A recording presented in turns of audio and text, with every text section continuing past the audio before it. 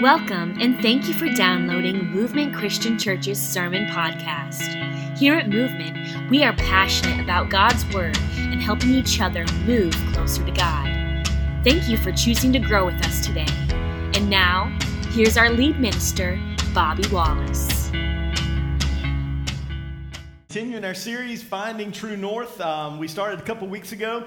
We talked about the Great Commission that we see recorded in Acts chapter 1, verse 8, and about how we're supposed to go into all the world. And then we sort of continued in the same vein, the same idea. Last week we celebrated 5 years. Isn't that awesome? Praise God for that.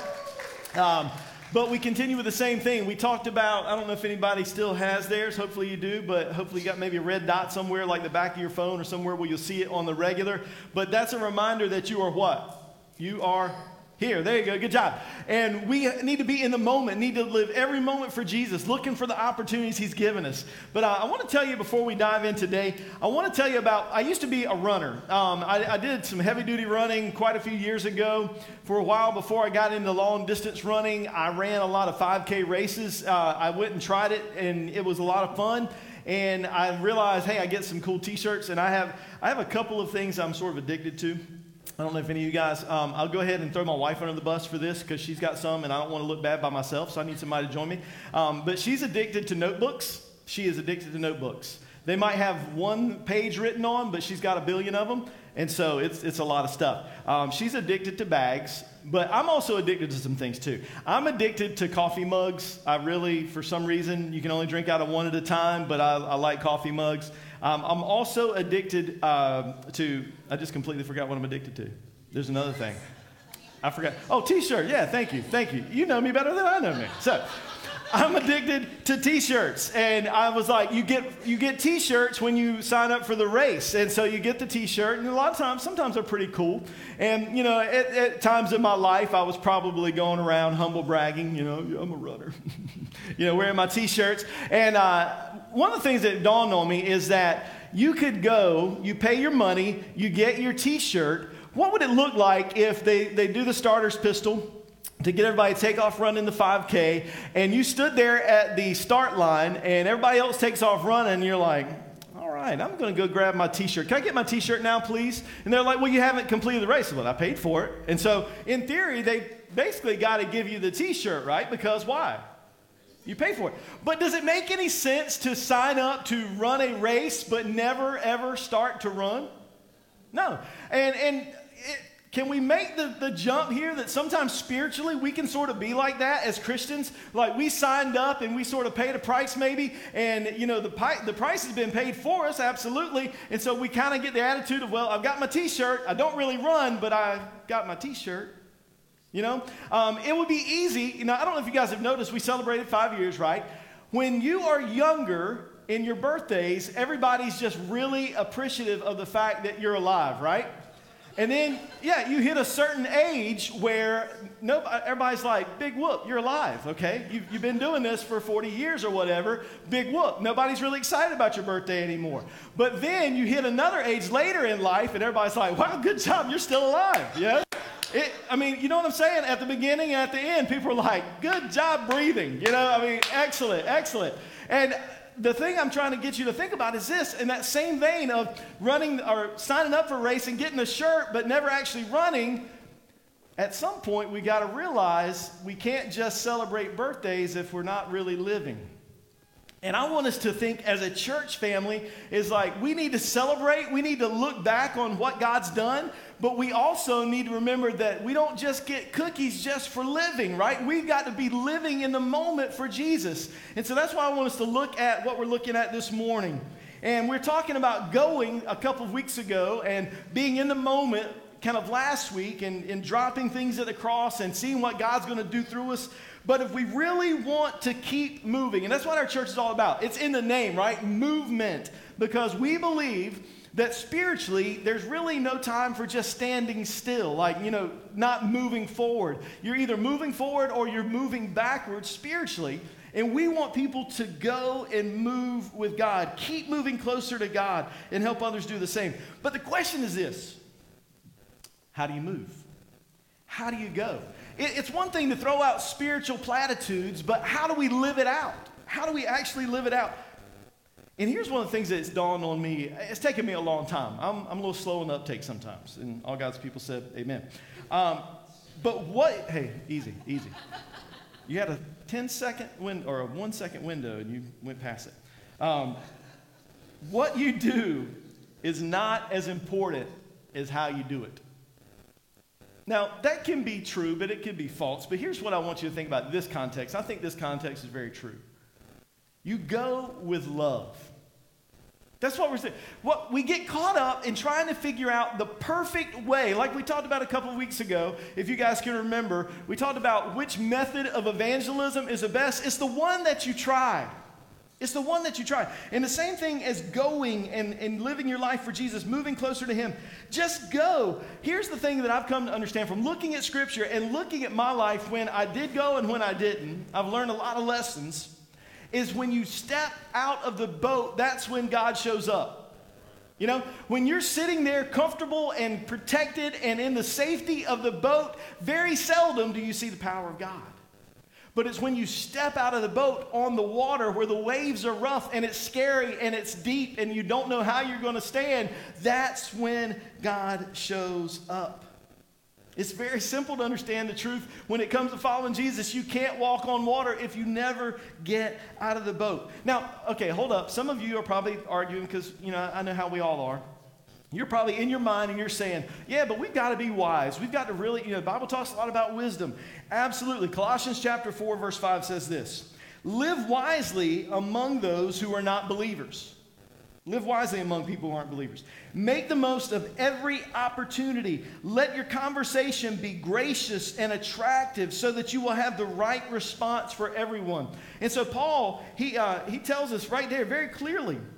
He says, yes, you need to be wise in how you treat and act amongst other people. You don't need to just go and not think about what you're doing, but instead of sitting here never going, what should we do?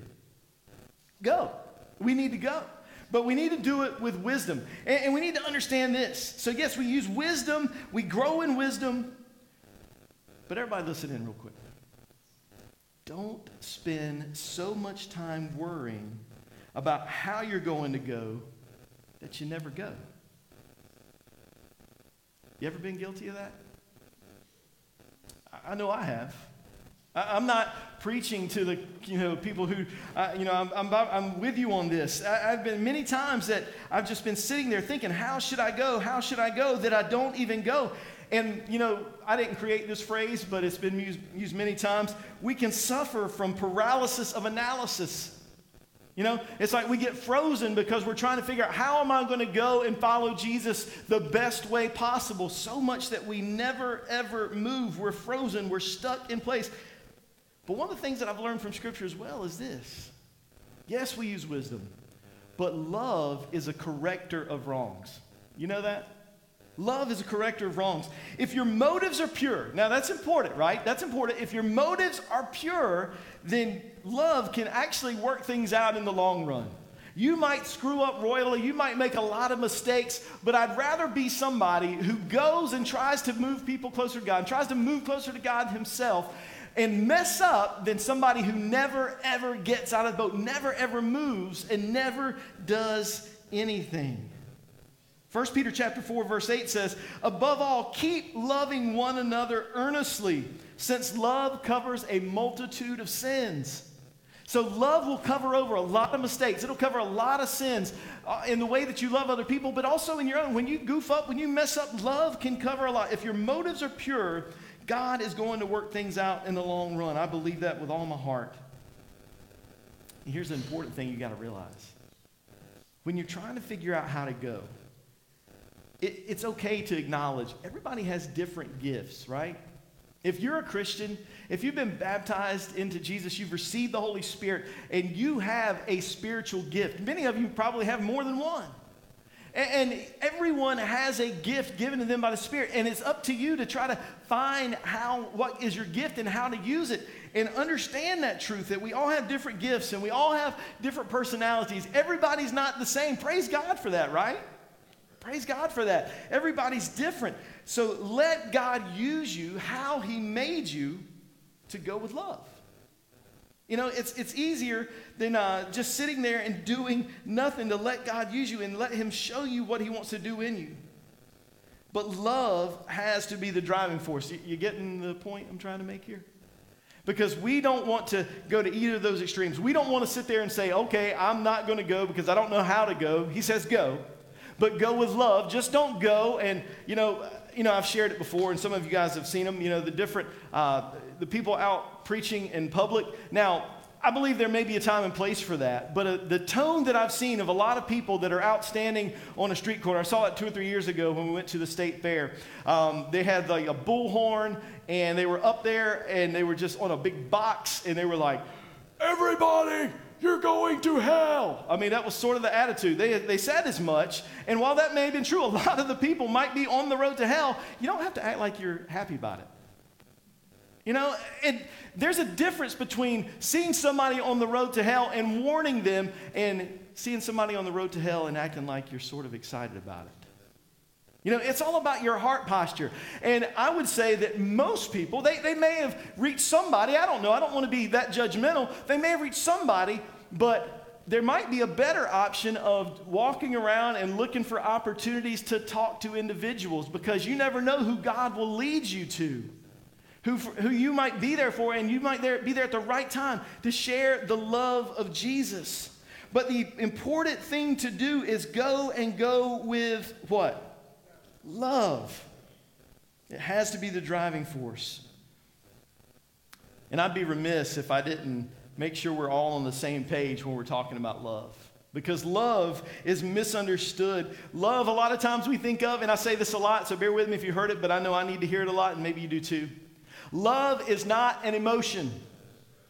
As Steve always says, love is what? It's not the superlative of like. You don't just like them a lot. That's not what love is. It's not an emotion. Love is a decision.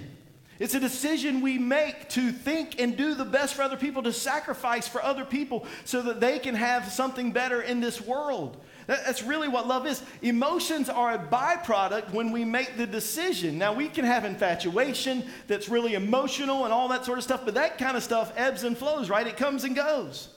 And so when we love people, we make the decision to love people. It's an action. It's a decision. Love won't let you ignore people's plights, what they're going through. It won't let you ignore it. So wherever you're going in your everyday life, go with love.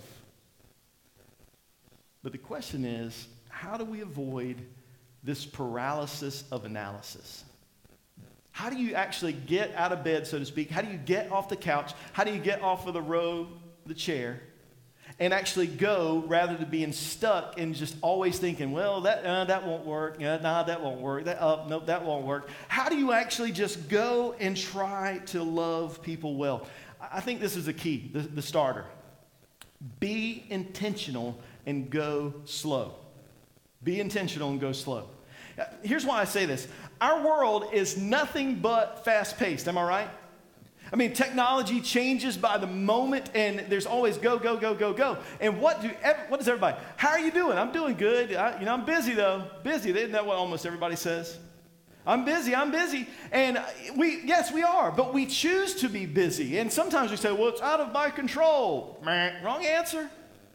Wrong answer. There's some things you cannot control, but there are other things you can control. And busyness keeps us going, never focusing on anybody or anything for more than just a second. And our culture is sending messages. I mean, we've got something to remind us all the time. Bzz, bzz, bzz, bzz, bzz, bzz, bzz. Notifications all the time to not focus and be slow and be intentional in the moment. As I mentioned a second ago, a couple years ago, we went to the fair last week. And I am one of the people, there's different people. Some people go for the food. Some people go to watch the people. And that's interesting. I will tell you this. In case you didn't make it or you were just wondering, I went on a Wednesday a week ago or something like that. And the MPM was about 43.2. You don't know what the MPM is? Mullets per minute. 43.2. It was pretty high that day. It was really high. Mullets per minute. In the crowd, the workers, it was pretty amazing. There were some glorious mullets, and it's For the mullet watcher, that's a good place to go, to the North Carolina State Fair. But here's the thing. I like to go, I eat the food a little bit, but the food's really expensive, so I don't eat a whole lot. I've got 27 children, so it gets really pricey. But I like the rides. I like the rides. And I don't care. You got to go with something, right? Why not go at the fair? You know, you get up to heaven because the fair ride like slung you off into outer space, and the Lord's like, you big dummy. You know, I was ready for you, but not quite yet. You know? But no, I'm like, I'll ride it. I'll go to Busch Gardens and ride. I'll ride at the fair. And, you know, one of the things you know about the fair rides is the better the ride, the more face tattoos the guy running the ride has. So it's like, if you were wanting to know, should I ride this one? Got a lot of face tattoos? Do it. All right. But you get on these rides, and a lot of them, you know, of course, they swing you around in different degrees and all that sort of stuff. You know, maybe raise you up and down.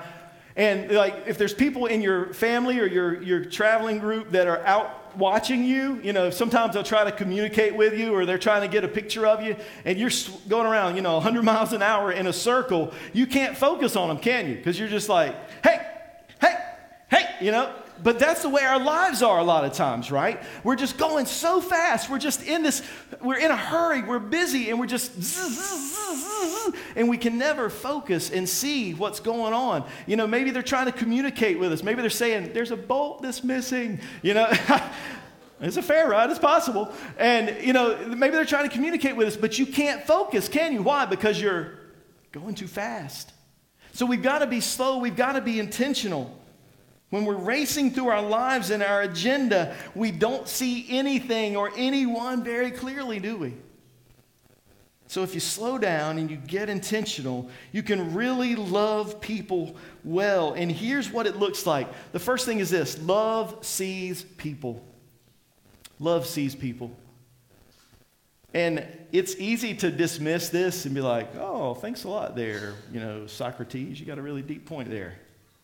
But how many times do you go through life and you don't truly see people? Love sees people. How often do you just miss people, that not realize that they're right there around you? Matthew 9 verse 36 says this, beginning there. It says, when he saw the crowds, he had compassion on them because they were confused and helpless like sheep without a shepherd. He said to his disciples, the harvest is great, but the workers are few. So pray to the Lord who is in charge of the harvest.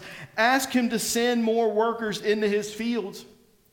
Jesus was continually surrounded by people, and they were continually begging and asking for things and wanting him to heal them and all sorts of things, wanting food and wanting his time, wanting his attention. But it says, instead of just glazing over like I can have a tendency to do, he saw them. He had compassion on them. It says that he saw that they were helpless and hopeless and they needed a shepherd. He had compassion when they could have been a frustration. Let's be honest. If people are continually around you, bugging you, asking you for stuff, it can be frustrating, right? You don't know the level of frustration that Jesus could have been experiencing. None of us can relate to it. He has experienced people being on him and wanting from him more than any of us can ever understand, but yet he still had compassion on them. And the beautiful thing is that he didn't just see crowds where he said, oh yeah, they're all a mess. He sees individuals too. He saw individuals. John chapter 4, beginning in verse 6, says, Jacob's well was there, and Jesus, tired from the long walk, sat wearily beside the well about noontime. Soon a Samaritan woman came to draw water, and Jesus said to her, please give me a drink. You skip down to verse 10, it says, Jesus replied to this woman after a little bit of conversation about water. He said, if you only knew the gift of God, knew the gift God has for you and who you are speaking to, you would ask me and I would give you living water. You know, you may have been familiar with this story, the story of the woman at the well, or the Samaritan woman, where Jesus goes and she's going to get water at noon because everybody else is going to make fun of her because she's made a lot of bad life choices. And she's had man after man after man, and the guy she was with at this time was not even her husband. And she went to avoid people because she was tired of the stare, she was tired of the gossip. And Jesus knew she was going to be there. I believe that with all my heart. He let the disciples go into town and he stopped there, and it says he was tired. Yes, there was actually reasons. He was weary, he was thirsty, and he knew, though, there was an appointment with her. He saw her when everybody else just saw her as a sin. Did you hear that? He saw her when everybody else just saw her as a sin. You know, they looked at her and they thought, adulteress. That's what they thought. And while Jesus challenges her on what she's doing, he didn't ignore her sin. He saw her because he stopped and he slowed down and he got quiet and he got away from everything else. He even sent his good friends with good intentions away, and so he could see her and be in the moment. He knew what she really needed because he could see her. So who's unseen in your day-to-day life? Chances are you don't know because maybe you haven't slowed down. But I want you to think about that. Who is unseen in your day-to-day life? Who needs a moment of your time? And it's going to take slowing down. And slowing down is uncomfortable because what? We're all like the rabbit in Alice in Wonderland, right? We got to go, run late. We're busy, right? But it takes energy and effort to slow down and prioritize things. But who needs a moment of your time? Who simply needs acknowledgement? I got invited to go along with Billy and Emrys. We went on a bike ride on the Neuse River Trail this past week. We went riding and we were talking about that, about how a lot of times people just get missed. And, you know, you've all heard the stories about people who were going out to take their own life at times. And they'd said things like, if one person just says hello or smiles, I won't do it. You know, we've heard testimonies like that. And so, you know, Billy was being really good about just speaking to every single person. You know, we were waving, we were smiling. Hey, how you doing? We were trying to do that. And it's just a reminder that you never know what people are going through, right? The simplest act of just smiling, nodding your head, waving your hand, saying hello can mean so much. Who needs acknowledgement in your life? A preacher that I really look up to told me years and years and years ago, something really stuck in my head, because we were getting ready to go and visit people in the hospital, and then it was one of my first experiences being with someone who lost a loved one. And I was just nervous about what to say, because, I mean, who knows what to say when somebody's standing there grieving over the loss of a loved one. And he said, ministry of presence. Ministry of presence. The ministry of just being present. When somebody's hurting, is so powerful. They oftentimes won't even remember the great eloquent words you thought up, but they'll remember that you were present. Be present and around. Who needs your acknowledgement? Who needs some of your time? And here's the thing I love, is that anybody can be present, right? You may say, I don't have the gifts of this person. I don't have the eloquence of that person. I'm socially awkward. I don't know what to say. I don't know what to do. But you can be present. Everybody watch. 1, 2, 3. Good job. You're present. You're there. You're present. That's all you got to do. Just be there. Take time to love people by seeing them. Love serves people. That's the other idea. Love serves people. Love sees people and love serves people. And the person who had the most excuse not to serve always did. Jesus, all right? Remember who Jesus is? He is God. He could have just done anything. He didn't even have to demand people serve him. He could have just created whatever he wanted. He's thirsty, boom, something to drink. He could have had Coke before it was Coke's time to be invented. And he's like, all right, I'm going to have a big gulp. Everybody's like, what is that? You know, it's plastic too, on top of the cup. You know, it's like, I mean, he could have done anything. He is God. And I'm being silly, but it's true, right? But he yet chose to humble himself and come and be a servant to people, listen to this, who did not deserve it. And why I say that? Because what is a lot of times most of our excuses for not serving certain people? They don't really deserve it.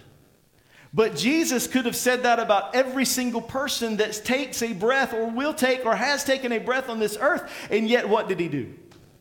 He served. And so we need to understand, when we love people, we serve people. In John chapter 13, verse 3, it says, Jesus knew the Father had given him authority over everything. This is important. And that he had come from God and would return to God. So he got up from the table, took off his robe, wrapped a towel around his waist. He poured water in a basin. Then he began to wash the disciples' feet, drying them with the towel he had around them. what we call the Last Supper, when Jesus washed the disciples' feet. It said, did you catch that first part? It says, he knew who he was. That's my paraphrase.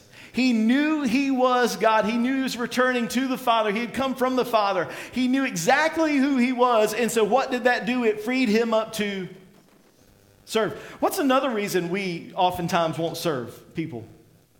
Because we think we're what? Too good.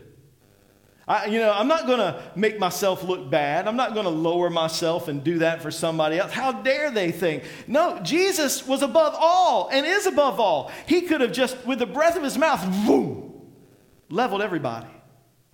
But he chose to serve because he knew who he was. I will guarantee you this, and this might be bold, and this might sound rude, this might sound brash, but maybe somebody needs to hear it. If you have the attitude that you're too good to serve, you need to shut up and buckle up. Because life is going to be hard. Because you will be humbled one day, sooner or later. And I hope and pray that it's not the end when you're humbled. We need to understand that Jesus had every right to only be served and to destroy us.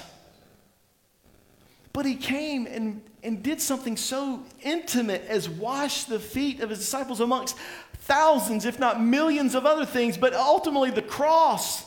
He served us through the cross, but he got down. And whose feet did he wash? Not just John, who he loved so much he entrusted the care of his mother to,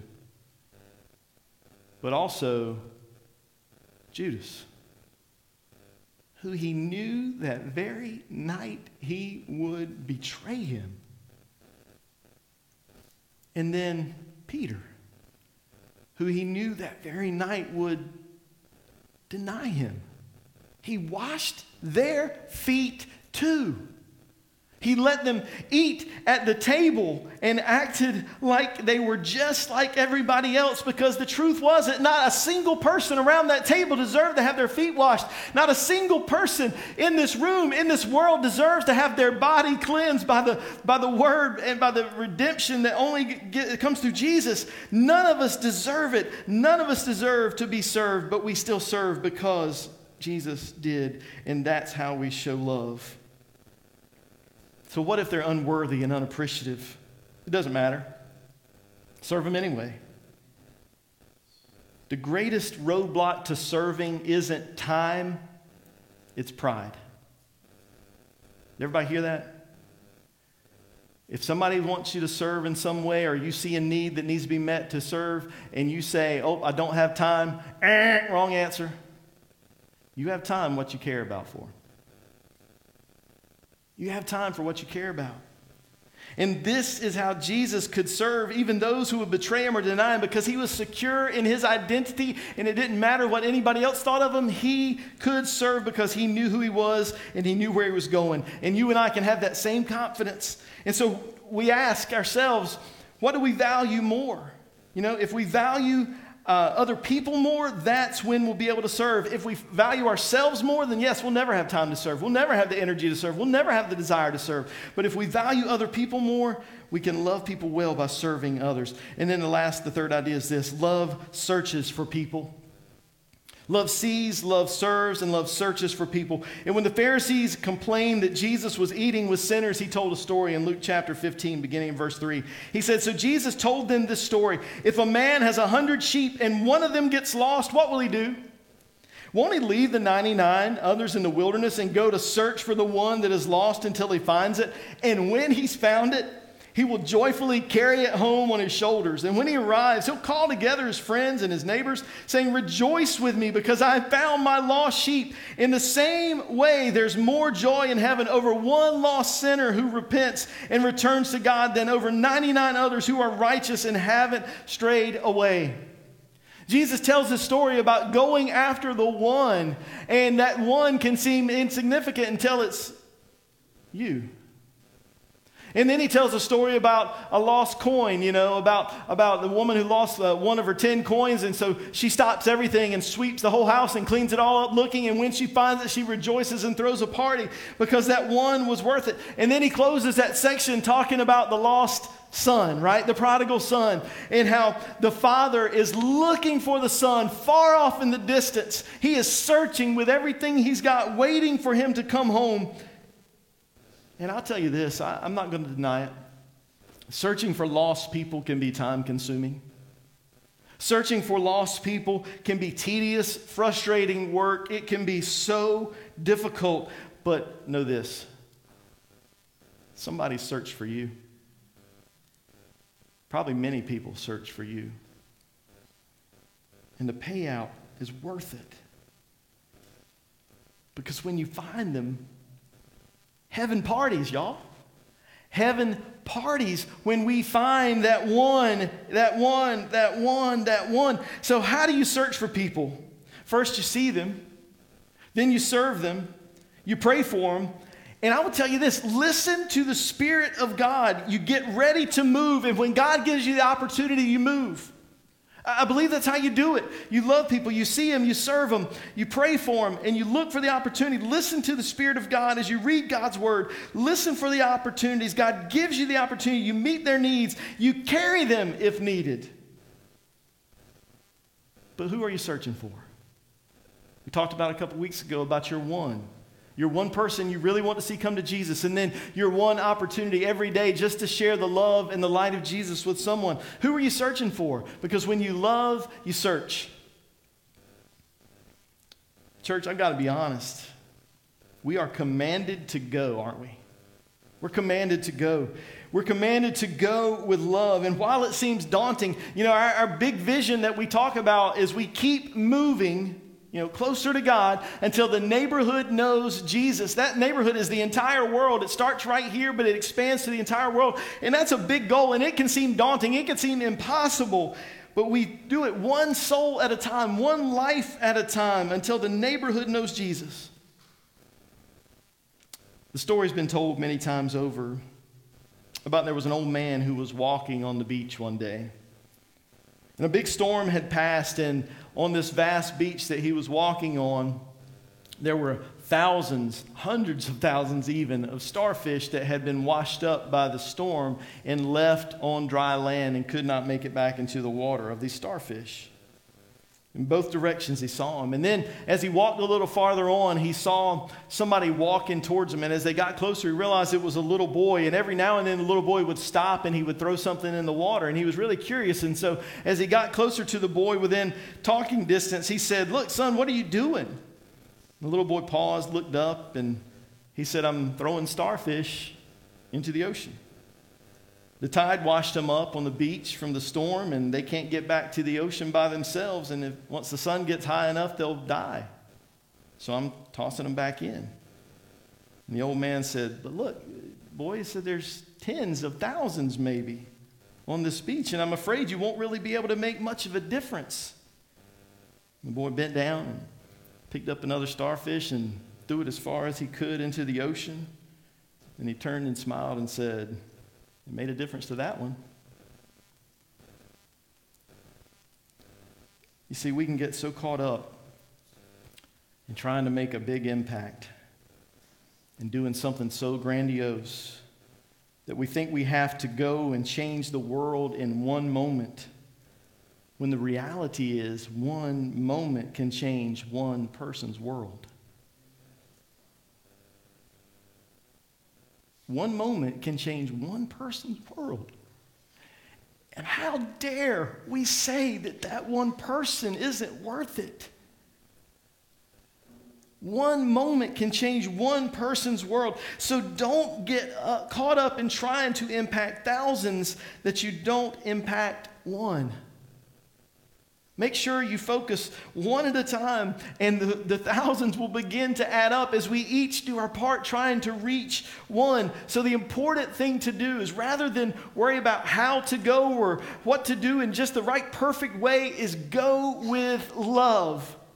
Go and see people. Go and serve people. Go and search for people. But go and try to reach at least one. And when you reach that one, heaven parties, right? Heaven celebrates. And then go and try to reach another one. And then try to reach another one. And if we all get involved, we won't just be existing where people are just like, good job being alive. We'll be thriving for the name of Jesus. So today, what's your decision? Do we come and we sit here and then leave the same way we came in? Or do we move just a little bit closer to God? Because every single one of us has another step or 2 or 100 that we need to take, right? Don't leave here today the same as when you came in. If your next step is you need to give your life to Jesus because heaven needs to party over you, let's do it. I'm ready. I'm ready to celebrate. You need to come. I'll be off to the side. We'll talk. You can stay after. We'll talk, whatever. But let's get that done. But maybe for those of us, if you've already done that, if you've given your life to Jesus, if you've been baptized into Christ and you've got the Holy Spirit, then maybe today is the time to say, look, I haven't been doing that well and trying to reach at least one person. Maybe today is the day I really start going with love. Or maybe you've been going. Praise God for that. Bring somebody else along and show them how to do it. But let's go. And let's go with love. Let's worship. Thank you for listening to Movement Christian Church's Sermon Podcast. Want to learn more about us? You can do that by visiting our website at movementchristianchurch.com or on our app available on iOS and Android devices under Movement NC.